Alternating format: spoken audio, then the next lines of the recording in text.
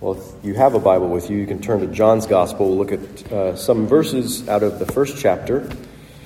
Some of them we looked at last week, but we'll expand a little bit. Text is also there on the next page of the bulletin. Since it's Sunday after Christmas Day, it's technically Christmas Sunday, even though there was a lot of celebration last week because it was Christmas Eve on a Sunday. But because it's that day, we're talking about the Incarnation. And so incarnation, that word means enfleshment. And it's a word that comes from the idea that's found in this passage. You can see it there in verse 14 where it says, "The Word became flesh and dwelt among us." So the incarnation is when God became a human in the person of Jesus. The one true and only God assumed our flesh. The Creator took on a created nature and became fully human while remaining fully God. And he moved into the neighborhood, as some have put it. So Richard Sibbes was an Anglican theologian, and in the early 1600s he said this: "The Incarnation is a greater mystery than that of creation. We cannot too often meditate on these things. It is the life and soul of a Christian. It is the marrow of the gospel. It is the wonder of wonders. We need not wonder at anything after this." So my aim this morning is simply to meditate together on the wonder of wonders, the incarnation of the Word in the Lord Jesus. So let me pray, then we'll read the scripture. Father, help us to give our attention to your Word. That is, to give our attention to your Son, which is to give our attention to you. We pray that you'd help us to know you in your incarnate Word. We pray in Jesus' name. Amen. In the beginning was the Word, and the Word was with God, and the Word was God. He was in the beginning with God. All things were made through him, and without him was not anything made that was made. And the Word became flesh and dwelt among us, and we have seen his glory as of the only Son from the Father, full of grace and truth. No one has ever seen God. The only God who is at the Father's side, he has made him known. This is the gospel of Jesus Christ. Praise be to you, O Christ. So we don't know the exact date when Jesus was born, but Christmas is when the church celebrates his birth. And his birth was unlike any other birth.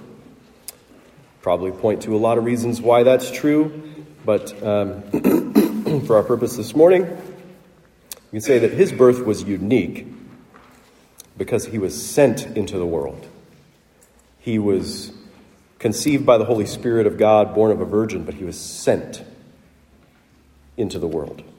For every other human being who ever lived, conception and birth is the beginning of existence, right? I'm 44 years old. I did not exist 45 years ago, and you would not say that I was sent into the world at my birth because I wasn't already in existence to be sent. But this person existed before he was conceived and born into this world. John is talking about the pre-existence of this person who is called the Word. He's called the Word, and then this whole gospel is about Jesus. We know Jesus is this Word that John is talking about. He is the person who John is talking about his pre-existence, right? So conception and birth mark our creation, but the Word is uncreated. It says in verse 3, "All things were made through him, and without him was not anything made that was made." Not one thing. If every single created thing, without exception, was made through him, then he himself is not a created thing. He is Creator. So he was in the beginning with God. as one person is with another person. And as I mentioned last week, it might be more accurate to translate it that the Word was toward God. The Word was with God like one person is with another person, but really that word literally is toward. The Word was toward God. A person is one who lives toward another person, who faces another person, who communes with an other, who gives to an other, who leans into a relationship with an other. So the Word is eternally the one and only God who is not alone, who is with the one and only God, who lives unto the one and only God.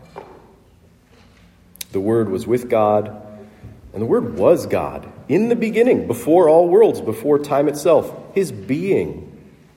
We can't imagine what it's like. We can hardly even begin to understand what time actually is. We can't imagine before there was time, before the creation of the world, but his being is eternity. His being is ultimate reality. His being is the beginning. His being is the source of all being. His being is communion. His being defines personhood and life. So at the heart of all reality is this God and his Word who is God with God. All things exist because God is this God, person facing person. Person with person. A communion of love and gift and glory and speaking. All things exist because God is this God. All things exist because God breathes out a word who is God with God. The Word did not only exist before being conceived, before being born as a human being. The Word existed before all things. This word defines existence. This Word is very God of very God. This Word is not part of God, like, 1/3 of God. It's a common sort of way that we misconceive what the Trinity means. Father, Son, and Holy Spirit, each one must be like 1/3 of God. No. This Word is the whole God. And this Word is the only God. And there is no other. The substance and majesty and glory of this Word is the very substance and majesty and glory of the one true and only God. From the beginning, the Word was in God, and God was in the Word. There never was a time before this Word. This Word initiates time. This Word creates time. This Word gives time its reality and its meaning and its purpose. This Word, this one true God with God, gives all things reality and meaning and purpose. So he's called the Word here. What does that mean? What do words do? What is the basic function of a word? What are the fundamental things that words do? They communicate. They reveal, they make known what the speaker wants to be made known. They communicate. So when it comes to God, his word that reveals him, the word that he speaks, is so potent that it creates all things out of nothing. His word creates whole new realms for God to be known. His word creates new others to know the God who speaks. The Word who is God with God makes God known to us, his creatures, which gives us our reality and our meaning and our purpose in our relationship with God. So the Word reveals God to us for our relational knowing. which establishes and defines our true personhood and our life. The Word reveals God supremely in his incarnation. The Word became flesh and dwelt among us. It's not a disembodied word. It's the incarnate Word. And the disciples would say, we've visited in person his glory. We haven't seen his glory. The disciples, the apostles, saw his glory. Glory as of the only Son from the Father. There's some standard Trinitarian language that we're used to. Full of grace and truth. No one's ever seen God, the only God who's at the Father's side, and literally that's in the Father's bosom. He has made him known. He has exegeted the Father for us. Right? So the Word became flesh,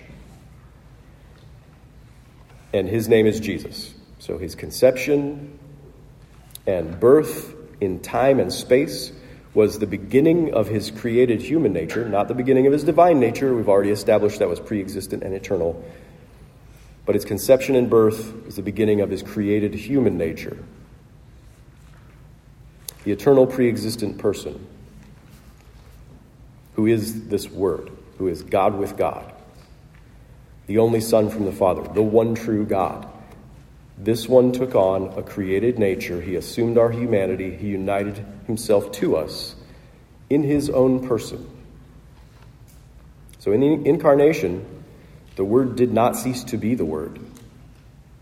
That's incredibly important. The Word did not cease to be this God with God. He is one person who has two natures, fully divine and fully human. Truly God and truly man, two distinct natures without being confused or mixed in any way. So when you see Jesus, as we see him in the Gospels, when you see Jesus, you see a man who is really a man. You see a man who is also God, and a God who is also a man. And apparently it does not contradict the nature of God to become like this man, Jesus. The devil would have had us believe from the beginning. You see it in Genesis 3, the serpent in the garden basically tempting Adam and Eve to believe that God doesn't want us to be like him. He doesn't want us to be like him. But here he's willing to become like us. And that does not contradict the nature of God to become like us, to become like this man, Jesus. In fact, it reveals the nature of God. It reveals the nature of God that he would become this man, Jesus. It is not out of character for God to become this man. Everything about this man discloses the character of God. Because this man, Jesus, is the Word incarnate, the only God who makes God known. So we know God did not become unlike himself in order to become one of us. If he did become unlike himself, how then could he be making himself known? If you were going to look at the life of Jesus Christ and separate out those distinct natures, but keep them really separate, and you look at his obedience to the Father, you look at the life of Jesus Christ and you see his extreme humility, his humble service, his loving service, his suffering, and his death, and his humanity. You look at his humanity and say, well, that's only his humanity. That tells us nothing about his divinity. You would be denying that he is the Word come to make God known in who he is. In the incarnation, the Word was not muffled or obscured or silenced. The Word resounded with utmost clarity. The Word does not make God known apart from his humanity. The Word does not make God known in spite of his humanity. He comes to make God known as this human being, Jesus. It is the Son of God who became a man, while remaining the Son of God. It is the Word of God who is the person who acts in the humanity of Jesus, while continuing to be the Word who reveals God. So it is Jesus who, as the writer of Hebrews says, is the radiance of the glory of God and the exact imprint of his nature. So the Word of God becoming flesh, being laid in a manger, being baptized, facing temptations in the wilderness, the Word of God befriending sinners and healing the sick and feeding the hungry and confronting the self-righteous and suffering rejection and hanging on a cross and being laid in a tomb. This is the God who speaks, speaking. Jesus is the God who makes himself known, and he is this God being true to himself. He's being true to himself by being Jesus. The Word made flesh is full of grace and truth. In Jesus, the Word incarnate, you know God. What you see with Jesus is what you get with God. In Jesus, you know the eternal God. You know God with God. You know the only true God. And so you know he is the kind of God who fixes broken people. The kind of God who frees people from spiritual slavery. The kind of God who teaches people about his mercy. The kind of God who forgives sin by drinking the cup of wrath himself. The kind of God who brings rebellious people into his family, loving them, accepting them, never abandoning them. We know this is exactly what God is like because this is exactly what Jesus is like. In Jesus, you know the glorious humility of God, who was willing to be made low and to serve and to suffer and even to die. In Jesus, you know the absolute commitment of God, who permanently united himself to us by taking a human nature to himself forever. Jesus, the Word made flesh, is the only God there is. There is no God who is apart from his creation. There's no God who's apart from humanity. There is only the God who's become one with humanity. His being is his promise and his pledge. In one person we find the whole divine nature and the whole human nature in perfect harmony. And God himself attests that it is very good, attests to the goodness of the Word made flesh in his wondrous works and by his resurrection from the dead. And the very existence of the incarnate Word, one person in the perfect union of two natures, continuing forever in the risen and ascended Lord Jesus, the very existence of Jesus means that God is with us and that he will never be without us. In God's eternal plan, he has willed for his own identity to be defined in relationship to humanity. He is God with us. He would not be himself if he were to forsake us. He is God with us. That's who he is. That's how he is. That's his existence. That's his being. Jesus is the Word spoken by God to reveal God to you so that you may truly know that this God with God is also God with you. God with us. So Karl Barth said, he is the Lord humbled for communion with man, and likewise the servant exalted to communion with God. That's who Jesus is. Jesus is God standing before men, and Jesus is also man standing before God. Jesus reveals the glorious humility of God, and Jesus reveals the humble glory of humanity. He makes known to us what it means for humans to live, even as the eternal Son himself lives, with God as Father.